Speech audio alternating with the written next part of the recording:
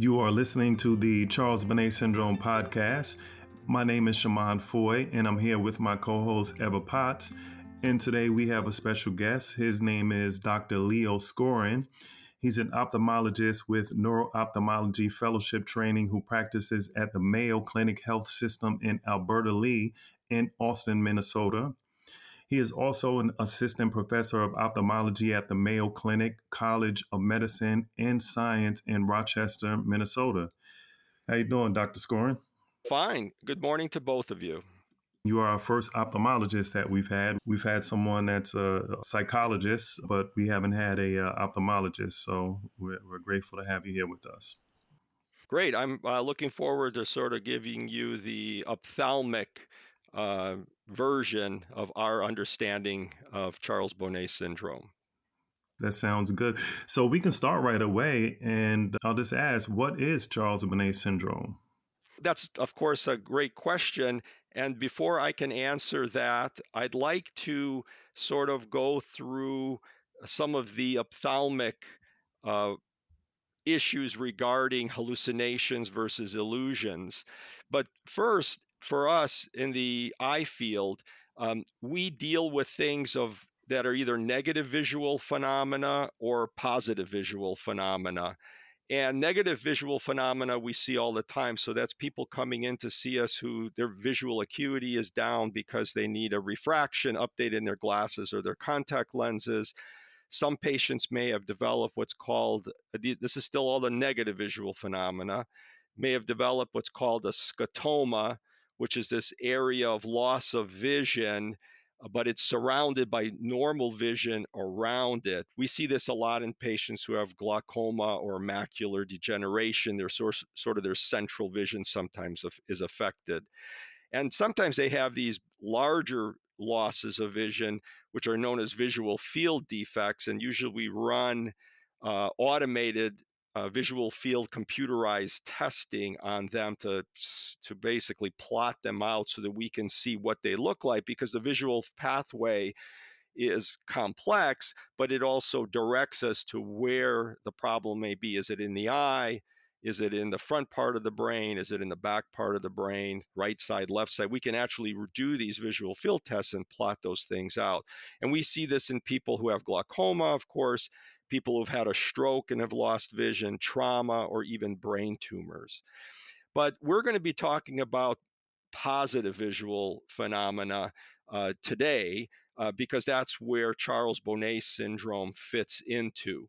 But before we can start talking about Charles Bonnet syndrome, we need to basically distinguish between illusions and hallucinations. And both of these are positive visual phenomena that patients can experience. So we'll cover illusions here for a moment. Illusions are actually misperceptions of viewed objects, and that means somebody's looking, let's say, on a rope, and they see it as a snake. Or somebody's looking at a young lady that's wearing a polka dot skirt, and instead of seeing polka dots on it, they see what looks like insects that are moving around or on that polka dot skirt. So those are illusions. And most of those are could be neurologically as an etiology, but they're also caused often by optical abnormalities, and they could be monocular or binocular, meaning one eye or both eyes. But we're going to now concentrate on hallucinations, and hallucinations is a category where sort of Charles Bonnet fits into. And hallucinations are different than illusions because these are actually sensory perceptions. In other words, something that this person is seeing that really is not there. Okay, so it's a subjective experience. The person themselves is experiencing it, but there's no objective stimuli. So unlike that person who sees a rope and thinks it's a snake, here there is no rope for them to see. They see an illusion of some sort. There's no external stimulation to the eye. And the other interesting thing about hallucinations versus illusions is that a person who has hallucinations can actually still see the hallucination even if they close their eye, while of course an illusion, if they close their eye, they would no longer see the rope, or they would no longer see the polka dotted skirt or anything like that. Now, back in the 1990s and early 2000s, um, there was a term bandied about known as pseudo hallucination. If people go back and look at some of the literature from back there, they'll see that term. And people are trying to distinguish hallucinations that patients were perceiving but thought they were real versus hallucinations that people were seeing and thought that, and these patients knew that they were not real. So in other words, they had this preserved cognitive insight. And that's where the Charles Bonnet syndrome fits into this pseudo hallucination, although in reality, we're not really using that term as much.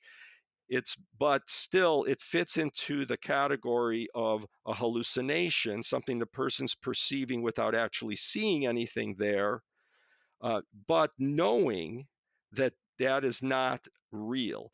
Now, people with Charles Bonnet who first experience it, sometimes they don't know it's not real.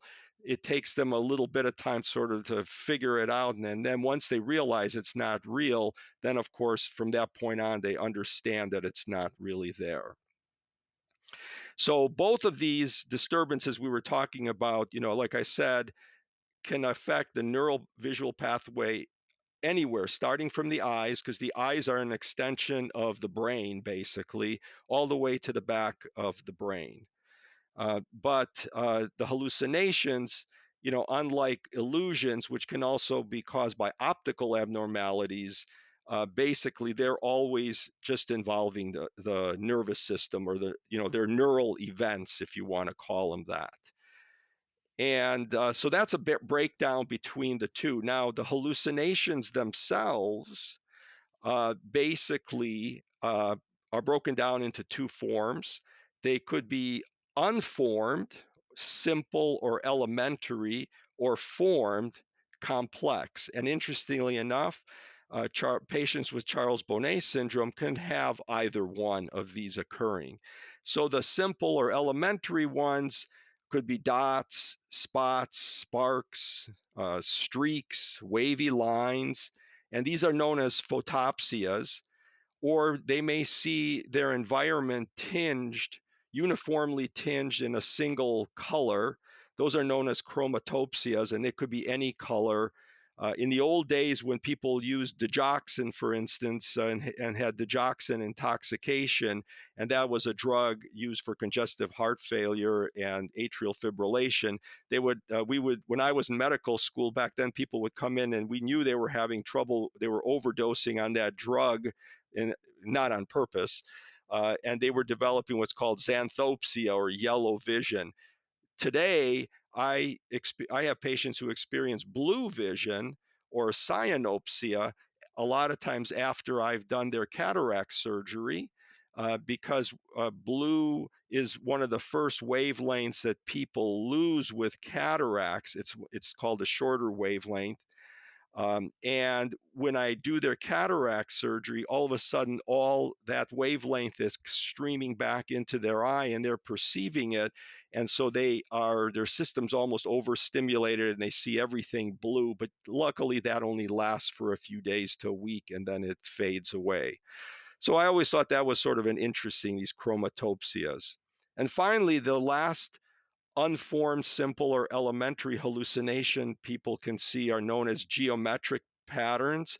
And this could be lattice-like or branching patterns. It could be fortification spectrum or tychopsia. And that could be experienced by patients with Charles Bonnet syndrome, but that's also a very common hallucination that patients who have migraine headaches also experience. So all of these could be experienced in other etiologies of hallucinations, not just Charles Bonnet. Now, the formed ones are the complex ones, and these can range everything from metamorphopsia, which is like if you're looking at a bunch of light poles or telephone poles, and instead of them being straight, they're all sort of bent or curved or in a row. And that's distortion, basically, that doesn't necessarily also have to be in Charles Bonnet syndrome. It could even be people who have macular degeneration can see that too.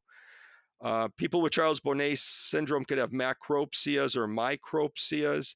So there's a change in the size of the image that they're seeing. And as a matter of fact, it was written about, and this was, and if they're seeing smaller people, which is a very common thing that people with Charles Bonnet may experience, as smaller than normal sized objects they're looking at, people or animals, and that's known as Lilliputian, and it's basically after the islanders of Lilliput, which was written about by Jonathan Swift in his Gulliver's Travels. So that's where that word comes from for these little people, animals, or objects that people with Charles Bonnet syndrome may see. They can have what's called telopsia, which is where objects are perceived to be further away or closer than they really normally are. They can have mosaic vision, which is like fractures of an image into little facets. So sometimes they may be looking at a somewhat like a face is in front of them, but that face is distorted where the eyes may be mispositioned or the nose, or they may see a displacement here or there from where it normally should be. They can have macrosomatognosia or microsomatognosia, where they will perceive a part of the body as disproportionately larger or smaller. And they may also have this Alice in Wonderland phenomena where they could have this distortion of the body image that they're looking at. So that's what hallucinations are, and all of these things can be seen by in Charles Bonnet syndrome, either these elementary, simple ones, or these complex hallucinations. Well, thank you for explaining everything and breaking it down like that. That was very helpful to hear, and that's very enlightening. You have taken a special interest in Charles Bonnet syndrome. Can you talk a little bit about that? Because there's some doctors who are unaware of it, and there's some doctors who are aware of it, but they kind of put it on the back burner and don't really deal with it. So, can you talk about that process of how you became interested in Charles Bonnet and putting an extra focus on the condition? You know, it was interesting when I knew about this podcast. I sort of thought about this. When was the first time I realized about Charles Bonnet? And I don't know. I'm sorry, I can't remember. I mean, I don't. I'm trying to think back where in my training I may have been taught this. And I actually think that the first time I ever saw a patient with it is actually during my neuro-ophthalmology fellowship that I did. So that was a little bit well beyond my, and yes, I am an ophthalmologist, so that means I went to medical school, then an ophthalmology residency. But before that, I was also an optometrist. And I don't remember either in optometry school or in medical school really anybody formally teaching me about Charles Bonnet syndrome. I think I first time I ever experienced it was clinically. And I was sort of fascinated by it then, and I'm equally fascinated by it now. I think it's because, and we were talking about this a little earlier, Shaman, but I think it's because we don't have an answer for it yet. And so it's like I was saying earlier, it's sort of like you're reading a mystery novel, and you're enthralled by it, and you want to get to the end to see what the final chapter, everything sort of comes together. We know who did it, things like that, and we're not there yet. And so your interest is still very peaked, and you're looking forward to the end. And so I'm really sort of very thankful that I'm able to be involved in this mystery of Charles Bonnet syndrome. But one thing I'd like to point out is I teach optometry students, osteopathic medical students, nurse practitioner, and physician assistant, emergency department fellows. They rotate through our clinic, and I've been doing it for 20 plus years. And I find that, especially in the optometry students that are coming through today, that they have a better, they already know, I think it's being taught in their schools for the most part, because most of them are coming through and they have a knowledge of it. So that I think that's great. I think medical schools, and some of these others, I'm noticing they are not as well. They're not getting the formal introduction to it. I'm sure they'll see it clinically somewhere, but there's no formal introduction in their training. At least I haven't. It seems like they may be a little deficient in that. Okay. With Charles Bonnet syndrome, there are certain things that can help it. Like if you improve your eyesight, maybe have cataract surgery if you have that, and then a Charles Bonnet can go away. And there's certain other conditions that can be treated. But some of these chronic conditions are pretty much untreatable. I mean, so this is kind of like question is a little bit out there, but I'm going to ask it anyway. Do you think in our lifetimes we will ever get to the point where there will be able to be an eye transplant that provides vision to someone that has like a severe eye disease? Because that could potentially help eliminate Charles Bonnet syndrome. Yeah, if it's an eye-related disorder, which is yes, which is basically that's what we're talking about. The answer is right now there is no way to do an eye transplant, and I don't know if it's something that's available in the foreseeable near future. So that's the best I can answer that. I do want to point out, what you said is there's some chronic conditions out there of vision loss that people wind up experiencing, especially we see this in the elderly, like the one I suppose I think you were alluding to is macular degeneration. I see a lot of patients with macular degeneration, unlike cataracts, where almost any cataract, even the ones that are very thick and hard and a person can barely make out whether a light is on or off, you can successfully still remove that cataract. And assuming the back of the eye is healthy, that person can, recover an immense amount of their vision back relatively after a straightforward surgical procedure, a cataract surgery. But macular degeneration is a different animal. Uh, I it, it wasn't until about 2005, I believe, when we started having this ability to inject medication for patients with wet macular degeneration into their eye. And I'll tell you, it sort of was like a godsend. I mean, patients went from, I used to tell them, well, unfortunately, you have this thing called wet macular degeneration.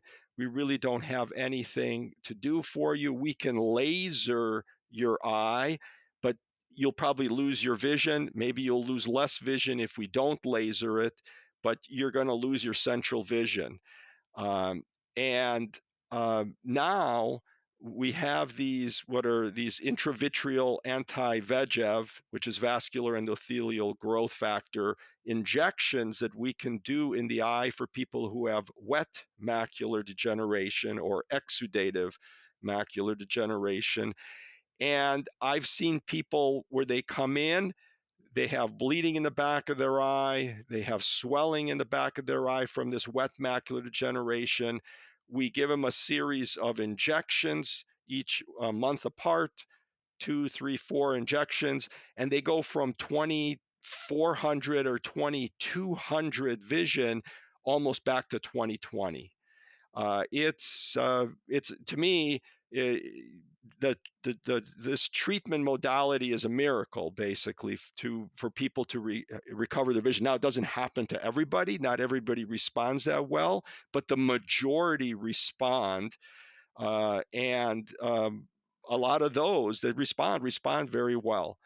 Um, we only had one medication at that time. We quickly got a second, a third. Now we have half a dozen or so different medications that some are stronger, some are weak, some do different, they work in a slightly different components, so we can match and, mix and match them. I have patients that one of the drugs works better for their right eye, but the other works better for their left eye, or vice versa, so we don't even have to give the same drug necessarily to each eye if they have wet macular degeneration in both eyes, for instance.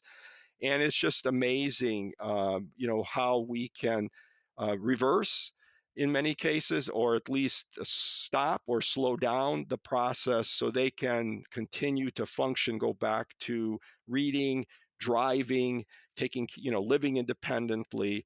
It's a really a big change in how we approach this. And um, I don't know how many people out there know, but within the last year, there has been FDA approval for two different intravitreal anti-VEGF injection products out there, medications for a particular form of dry macular degeneration, those patients who have geographic atrophy.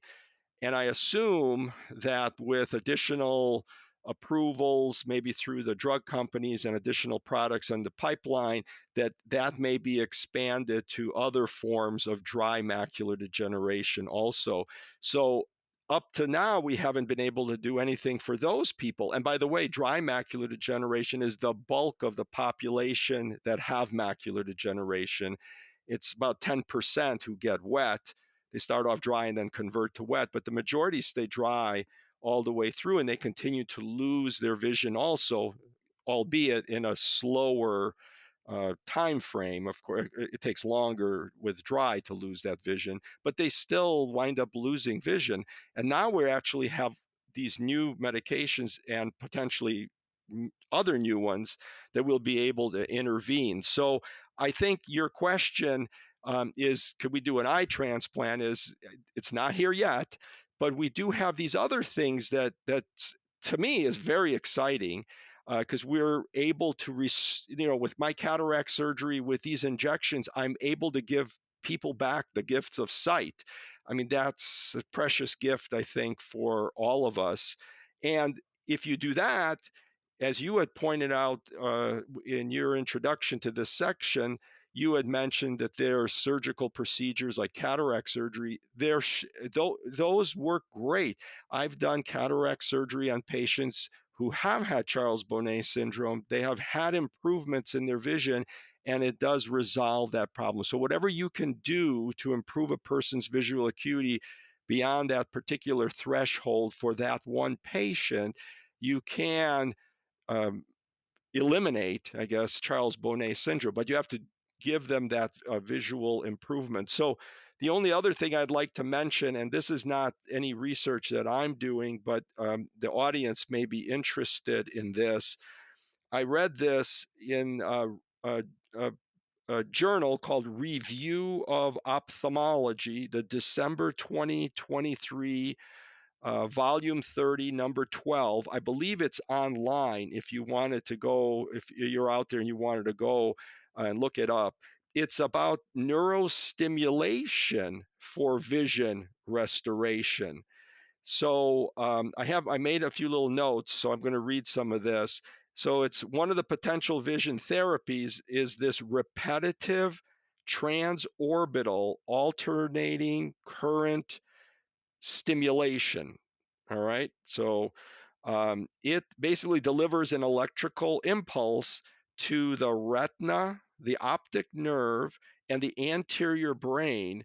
And basically, what they're trying to do is they're trying to modulate any damaged brain networks. So they're working with brain plasticity. So before we used to think the brain has no plasticity at all, but now we know that it does have it to some extent.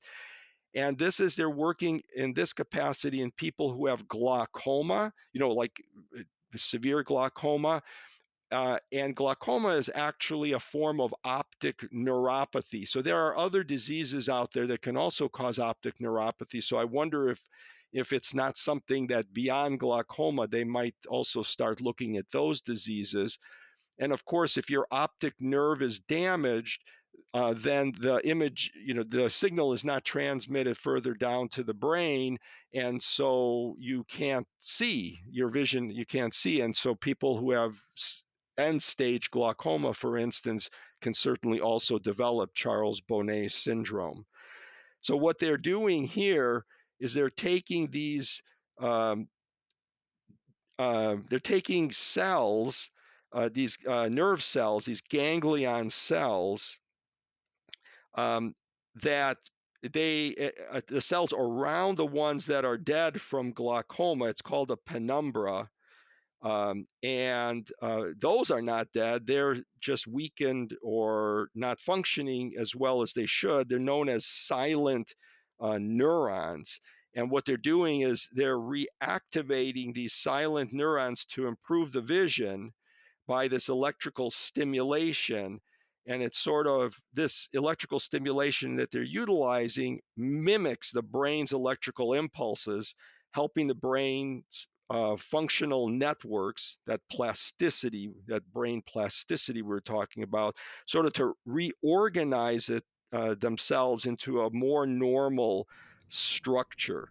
So basically, you're taking the cells around where that are still um, alive but not optimally functioning, and stimulating them to take over the job for the ones that are no longer functioning, are dead from the underlying disease. In this case, they're talking about glaucoma. So I'm just going to read you here a very short one paragraph, the conclusion of these scientists. What does neurostimulation research add to our understanding of glaucoma pathogenesis? I think it helps us understand that not all neurons that aren't functioning properly are dead. There may be some small fraction of the damaged neurons that we're able to recover. The scientist, emphasizes that this form of neuroenhancement shouldn't be confused with neuroregeneration. So, in other words, they're not bringing back the dead cells. That was what you had mentioned earlier, eye transplant, because those would be dead cells you're talking about. They're stimulating the ones that are not functioning optimally and getting them to function better. So that's the distinction. So they aren't actually bringing any neurons back to life. So that I wanted people to understand that too. But if they're interested, they could look this article up. I think they should be able to understand that it goes further deeper into the specific research, how they did it, and things like that. But this is all cutting edge stuff that probably, I would assume, if it works, you'll be able to take this home and do it yourself, because they're looking at possibly coming up with a product that people could just go home and use this therapy to re-stimulate their cells, their retinal cells, that's another thing that's very exciting, something we would have never even considered 20 years ago. So hopefully I wrote this down correctly. The repetitive transorbital alternating current stimulation that you were talking about, is that the same thing as transcranial magnetic stimulation? I don't believe so, because isn't that magnetic waves? This is electrical currents. Okay. All right. So they So, are two so this different is where things. it's using Mhm. alternating current stimulation. So it's Okay. electrical impulses that they're doing. So I think the idea of getting things stimulated to work again is the same. So we're talking about, but this is a different avenue to get there. Okay, because some experts actually said that transcranial magnetic stimulation can help with Charles Bonnet syndrome. And there's been certain people that have been speaking about that a lot. But I remember I was in a couple different support groups, and people that had Charles Bonnet syndrome got that, and they said it didn't help. And one lady said that you have to get it over a series of months or weeks. So she said while she was getting the treatment, she said it helped her, and the hallucinations went away.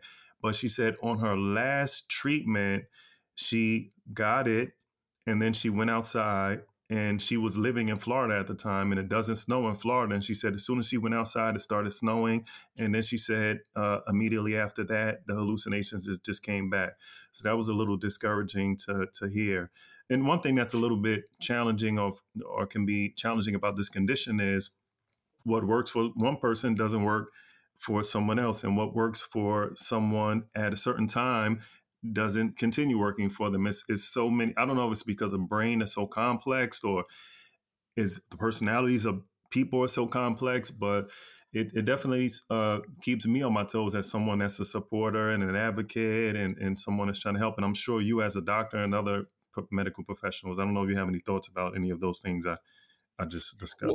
well, yeah, actually, I do, and thank you for bringing that up. I, so, the magnetic, that's so the way addressing, um, you're addressing the problem in a different fashion. So here you're addressing the problem by going to the root cause. This where they're using the alternating current stimulation with those electrical impulses, because you're trying to stimulate the uh, the ganglion cells adjacent to those that are damaged. And so you're trying to get them to work better so that they hopefully can transmit the image better back to the brain. Does that make sense? And so you're addressing it in a different. So I'm working on the front part of the engine. You're working sort of on the back part of the engine. We're trying to get the engine to work in the car so the car can go, but we're addressing it differently from two different locations. That's why I think maybe this neurostimulation actually um, uh, uh, again, it's rudimentary beginnings, but they're looking at this to actually get people to see better because of their glaucoma damage from their glaucoma. But someone who also has Charles Bonnet syndrome because of glaucoma damage, if you could stimulate those retinal uh, uh, nerves, again, specifically the ganglion cells that they're talking about, um, that will help them see better, and that secondarily will help eliminate the Charles Bonnet syndrome, hopefully. Does that make sense? Yeah, yes, it actually makes sense. I wanted to go back a little bit to something that you mentioned earlier, and thank you for being transparent. And correct me if I heard you incorrectly, but you said you received very little to no training about Charles Bonnet syndrome when you were studying to be a doctor, and you found it in the field while you were talking to your patients, because you're a good doctor and you were listening to your patients and you were figuring some things out and doing research. So if that is the case, and you also said that you are a professor and you teach doctors. So I have a few questions. The first question is I teach future doctors. teach future doctors. Yeah. So the first question is, do you discuss Charles Bonnet? You may have said this, but I'm not sure. But do you discuss Charles Bonnet with some of your doctors, future doctors that you're training? Oh, absolutely. As my practice is So first of all, anybody can get Charles Bonnet if they have a serious ophthalmic issue that diminishes their ability to see well. Okay, so you could be any age to get it, but statistically, the majority of people who get it are in their 70s to 80s, and the reason is that the older population is unfortunately also the population that gets more eye diseases such as macular degeneration, glaucoma, cataracts, things like that. So it sort of it makes sense that Charles Bonnet syndrome um, incidence is basically skewed towards the elderly population, but it doesn't have to be all elderly population. But my population that I see where I practice is skewed to the elderly population. Just because I live in an area that's sort of a retirement community, it's a more rural. There's a lot of there's just more older people, so I see them, and I do cataract surgery. So many patients who need cataract surgery may also have glaucoma and may also have macular degeneration. So I see all those patients also, and so I see currently in my last 24 years of practice here in Minnesota, I have been inundated with Charles Bonnet syndromes. If you could say the word inundated, meaning I see quite a few of them compared to a lot of doctors who, especially if they have a younger population, may never see a patient with Charles Bonnet syndrome, or if they have a general population of, half younger, half older, they may occasionally run into one or two or three in their career.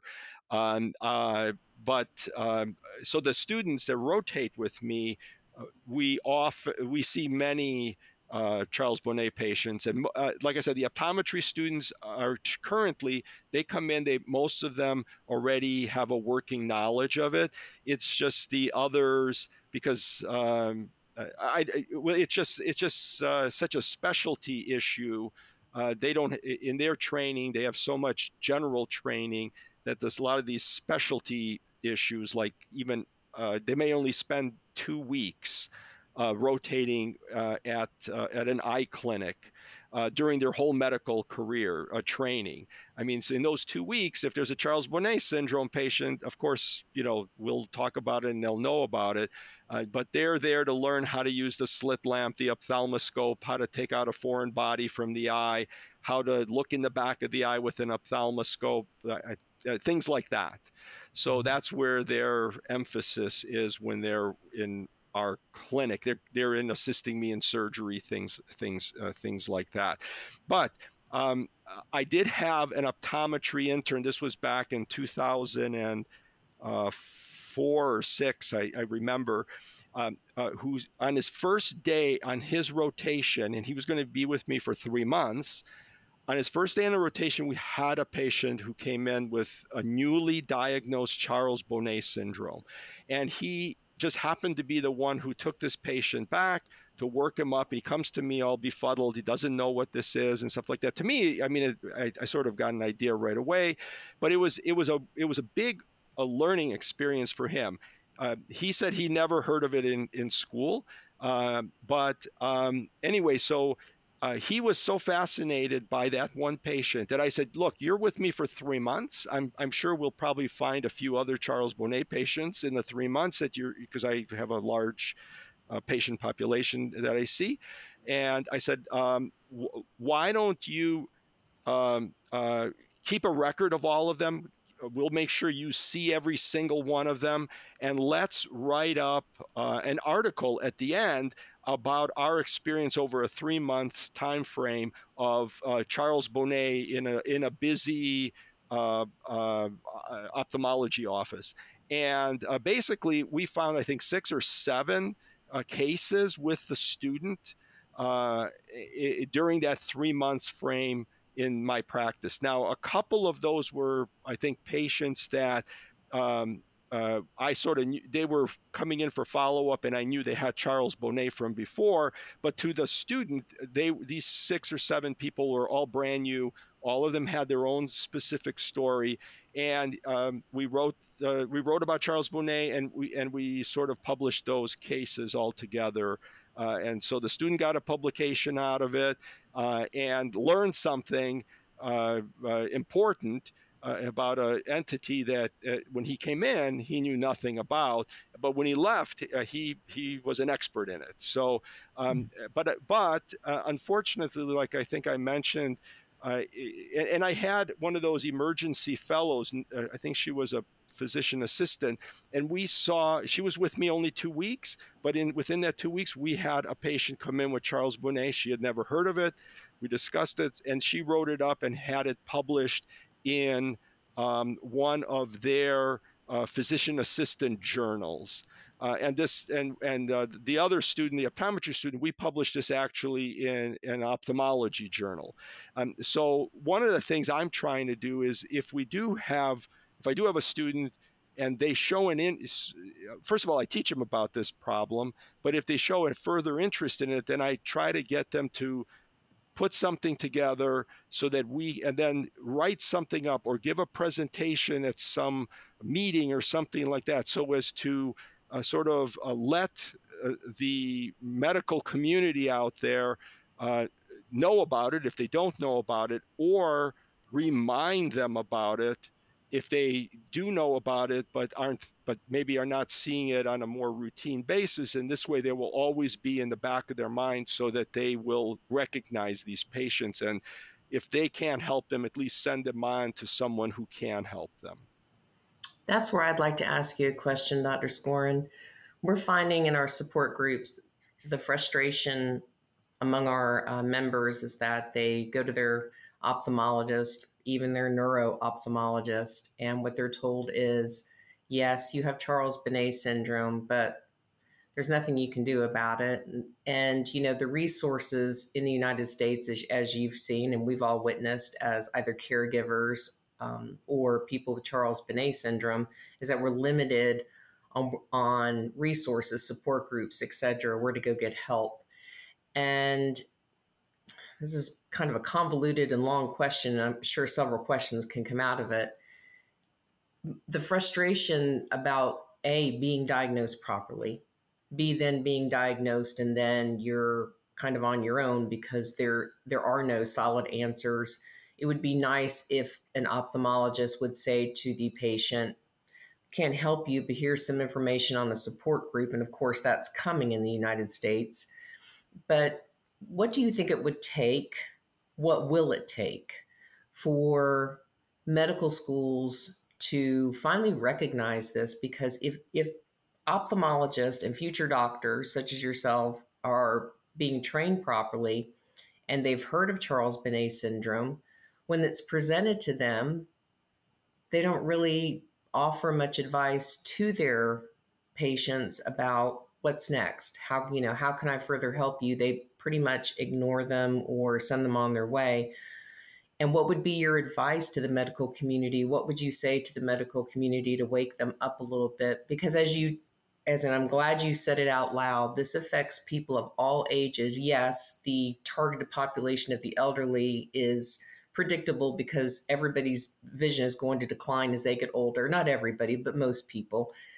And I know I've really asked a lot of questions and in a short amount of time, but I think you can see where I'm going with this. What's it going to take for the medical community to wake up and treat this properly?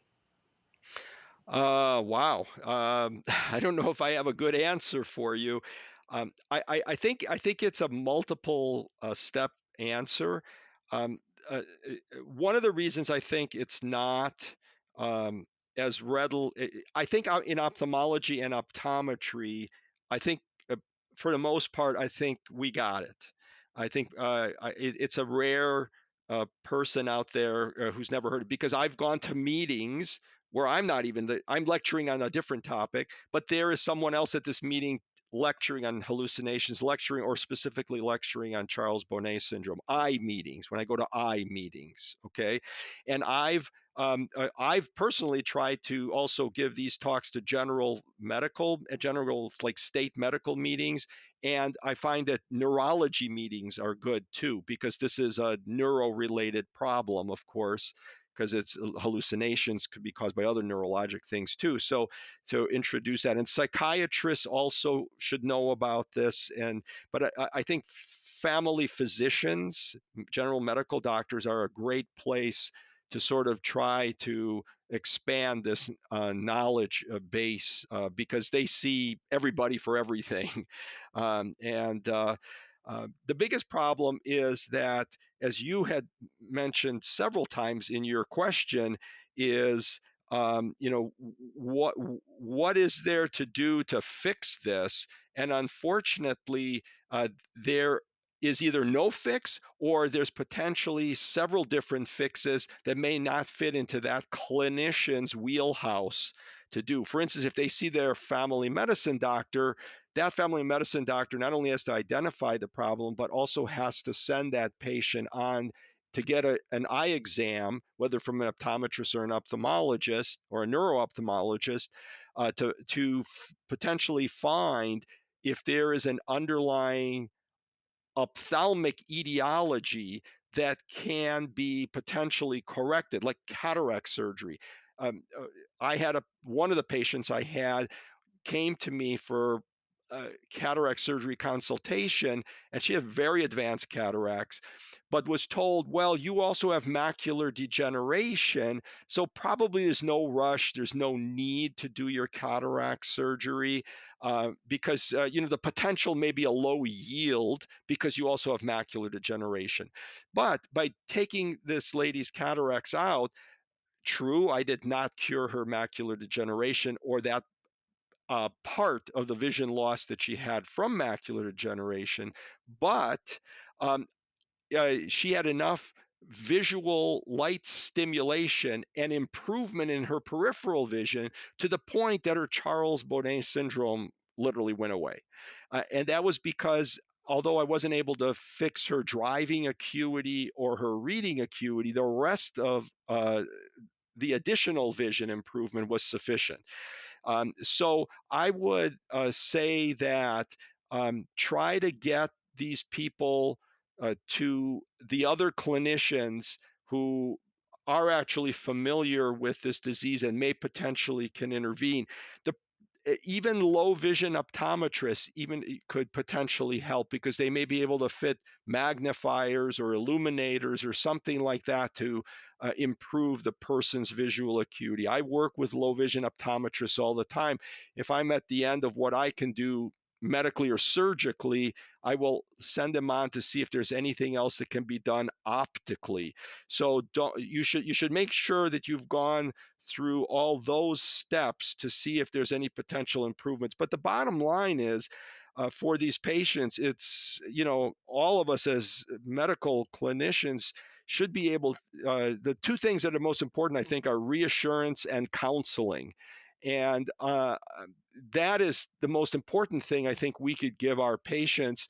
The problem is a lot of us are very busy and we have lots of patients, and frankly, reassurance we could give. Counseling, we're not very good at as clinicians because that's not what we're really taught that much. But we shouldn't stop there. We should send them on to someone who's like a psychologist, somebody like that who could go through some potential additional cognitive restructuring training or relaxation training or distraction training. There's other things out there that can be done that, for instance, for me as a surgeon, I just don't have the knowledge base, to do that, but to do that kind of counseling, but also, my job is a surgeon, so I'll do that part of it and I'll do the best I can for them. But a lot of these people are more complex and need, it needs to be more of a team effort than just one person being able to take care of this patient. I Does that make agree. sense? Yes, sir. Yes. I'm sorry. I didn't mean to interrupt you. I agree. And I think that you made a very important point that the field of psychology, counselors, neuropsychologists, that field as well should be familiar with Charles Bonnet syndrome because that is a team effort that needs to be connected. And I guess that's what's so frustrating is that we see this connectivity that needs to happen, and how are we going to get there? And that's awareness and education, which is something that we're working on as a nonprofit. But can you give us advice on I guess maybe just keep shouting it from the rooftops, that it needs to be paid attention to, because this also, I'm a psychology student. I never heard of this one time when I was in school. And, I've talked to many counselors about this, and the counselor who worked with my mother had never heard of it.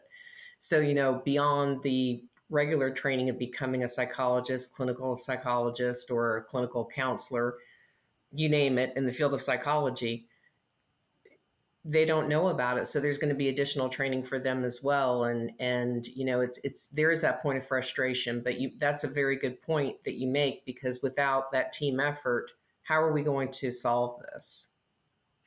Yeah, so that one lady that I told you about that had macular degeneration, cataract, and I was able to cure, quote unquote, cure her Charles Bonnet syndrome. That's a rarity. Yeah. Most patients, you're able to improve. I can do some improvement, hopefully, to their vision. The optometrist might be able to do some additional improvement optically, but they still need. We still need other people on our team, because we don't have a full rostrum. We need a full rostrum. That includes a psychologist, I think, and counselors. But I honestly have never had a psychology student or psychologist ever come through my clinic with me, because they're down the hall and up a couple flights. That's a psychology and psychiatry. They're over there. I just assumed, obviously incorrectly, that this might be something that they cover, because they must cover hallucinations. Hallucinations in general are a common theme, I would think, in psychology and psychiatry. Psychiatrists will try to, I think, treat everything with drugs, and unfortunately, drugs, although there's a number of different, like, anticonvulsants and neuroleptics that might be able to have been tried, none of them really work good. They might, but usually they don't. And so, unfortunately, pharmacologically, we don't have a good answer for Charles Bonnet syndrome. So, and I don't prescribe any of those drugs anyway. Those drugs fit into psychiatrist's department. So I haven't prescribed. I haven't even looked at their dosing since I was in medical school, basically. And I I'm agree with curious. you. I Oh, think sorry. many people agree with you. That's okay, Shimon, that the psychotropic drugs are not making the impact that doctors would hope that they would with the Charles Bonnet syndrome. And excuse me, I think that the answer lies in making sure that this gets into the educational aspect with psychology majors. And I see this extending into the school system, where we can identify these children with low vision, or who have their vision affected by uh, you know retinal diseases or challenges with vision, otherwise injury. I think there's a plethora of people that are, I wouldn't say so much letting them down, but we also have that stigma attached to it, where people are hallucinating and they won't come forward. So we're just wondering how many people are left out. Hallucinations in psychology, I think normally they're referring to schizophrenia, that type of thing, and that's also a misdiagnosis of Charles Bonnet, as you well know. So I hope that by people listening to you speak, and by paying attention, that we're going to reach somebody that's going to say, okay, yeah, we need to start including this in the curriculum and the education process for other fields that this impacts. It impacts almost every medical field you think of, because somewhere along the line, that person is going to admit to some medical professional what they're going through. And then that person can say, hey, I don't know much about that, but let me get you to somebody who might be able to help you a little bit more. And that's why I think I mentioned earlier, I'm a big advocate for, like, family physicians, to be aware of this, because they may not necessarily. They're often the front line on some of these patients, because patients will often confess all kinds of things to their family physician, because that's someone that they've known for a long time, they trust, and as long as and they're the conduit for the rest of us, quote unquote, specialists that should get those referrals, and then we could start doing what we can do to improve these people's vision, and hopefully resolve their hallucinatory issues. One thing that I think that will be helpful, and many other people think this also, is to be able to, when you see an ophthalmologist and the ophthalmologist says that you have a chronic condition where you're losing your eyesight, and you have either lost significant eyesight or you will lose it, to give like a little pamphlet or give a sheet of paper saying that there is a condition called Charles Bonnet that is possible and it affects 30 to 40% of people that lose significant eyesight. What would it take to get something like that done? So, because there's ophthalmologists, most ophthalmologists that I'm aware of don't really say this to their patients. And then when they start experiencing these hallucinations, they get frightened. And then they Yeah. got to find Well, out going to Google about it. right. Well, there are no pamphlets, as far as I know, out there. I'll tell you what I do. In my practice, I have copies of that one article I wrote. That more extensive article I wrote up with that optometry student and the cases we saw. And it's sort of thicker, so it impresses the patient more. So I hand it to them and with their family, or somebody else's, hopefully they're with them. And I say, look at this. This is something that's well known. It's written about. And by the way, I wrote about it. That gives them even more credence. And then I explain, and I go and I try to do some reassurance and counseling. I definitely do the reassurance and as much counseling as I have the time for, I'll try to do it with them. As I read about it, let me know if you have any other questions. And then next time I see you, because usually they do have a chronic problem, so I'm going to be seeing them back again, maybe for a pressure check in 3 months or a look in the back of their eye to check their macular degeneration, et cetera, et cetera. So these patients, they come back with additional questions, and I'm able to help them. But that's not everybody out there. So I'll tell you, this has nothing to do with Charles Bonnet, but there's a disease out there called benign essential blepharospasm. I don't know if you've ever heard of it or not, but that is also a neuroophthalmic issue that until, a few decades ago, nobody really knew about it and always thought it was something psychiatric, which it is not at all. It's neuroophthalmic. But what happened was people got together to have this problem, got put a nonprofit, got a nonprofit out there. They actually started putting out their own literature. That's for you, Eva. This is for you. Putting out their own literature. They started sponsoring research into it.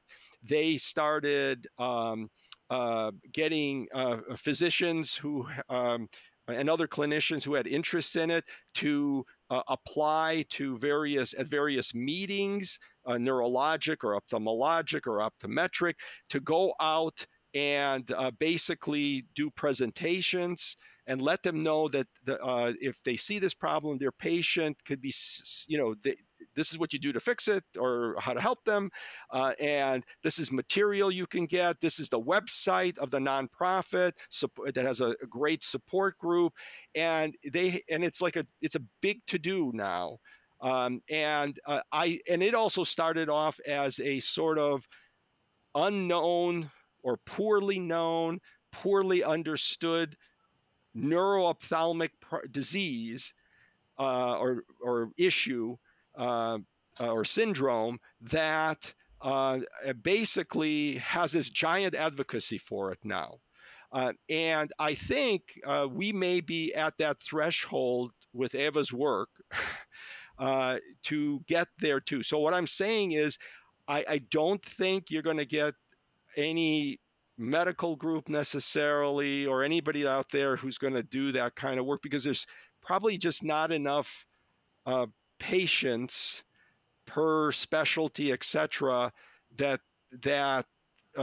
they have the capacity to put the additional funds and or time and effort into. So it would take something like an advocacy group probably to put something like that together. That's my opinion. Yeah. And that's where we hope to be going. And from your lips to God's ears, that's where it's heading. And we're working in that direction. It's a much slower process than we would like. And we definitely have the support of many, many people, as such as yourself, which we're so grateful to have you as just A, on this podcast, B, as a supporter of what we're trying to do and advocating for us as well. And being open to speaking about this, because I think part of the problem is that it's seen as an orphan diagnosis, and it certainly is not. If we're working on the same scale that the UK, where they're identifying one, approximately 1 in 3 individuals with low vision or no light perception are experiencing Charles Bonnet syndrome, then we have a pretty hefty number of individuals in our country that are suffering in silence or afraid to say something or have been screaming from the rooftops but not being heard. And if they're hearing this, they can contact us and we'll hear them. Right. And I didn't use the term you did, orphan diagnosis. I think that that's exactly it. But like I said, that other BEB uh, was also an orphan. And now they have grown up. And I don't see why.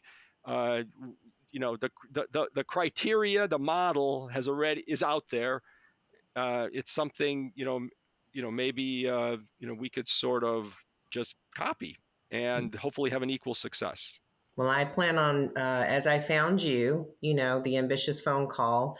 I've got no problem calling them and maybe even coordinating. Thank you for the information, because that's my next endeavor, is to find out who they are and what's going on, what they're doing. Thank you, Dr. Skorin, so much for all your time, your efforts, your talent. Just thank you for what you're doing for Charles Bonnet syndrome and for the people who suffer from it or who are challenged with it. They're not suffering, they're challenged. They're trying to figure it out, and we're trying to help them. Yeah, they're trying to figure out as we are also. Yes, thank you very much for this invitation. I truly enjoyed it, and I wish everyone well. I just have one final question. Can you tell us about any books that people can read to get some information about Charles Bonnet syndrome? Okay, great. Yeah, I'll wrap it up with this. So basically, we were discussing this earlier as what literature could be out there that a lay person, meaning not the clinician necessarily, or a medical person or psychologist, could go to get some additional information. And the one that I think we all sort of decided the best was by Oliver Sacks. That's SACKS, and the book is called Hallucinations. And it's not all about just Charles Bonnet syndrome, but a good section of it is about Charles Bonnet syndrome. And he is a neurologist. He's since passed away, but he has written a number of books, multiple books. And most people probably, if they heard his name before, it's because he wrote the book Awakening, regarding his experiences, and that was made into a movie called Awakenings that won all kinds of awards and things like that. And so he is very readable as a clinician, as a scientist, as a neurologist, where a layperson can read his work and understand it as well as I read it. I read it because I just love his writing. It's very good writing.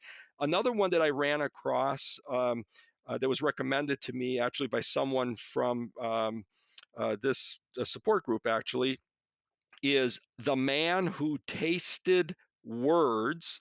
Uh, a neurologist explores the strange and startling world of our senses.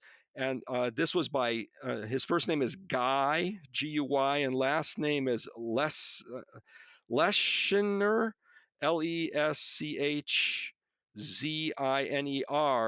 And again, not the whole book is about Charles Bonnet syndrome, but there is a good section in it about it, actually about a young lady that has Charles Bonnet syndrome, and then he goes into other details, and I think it's well written also.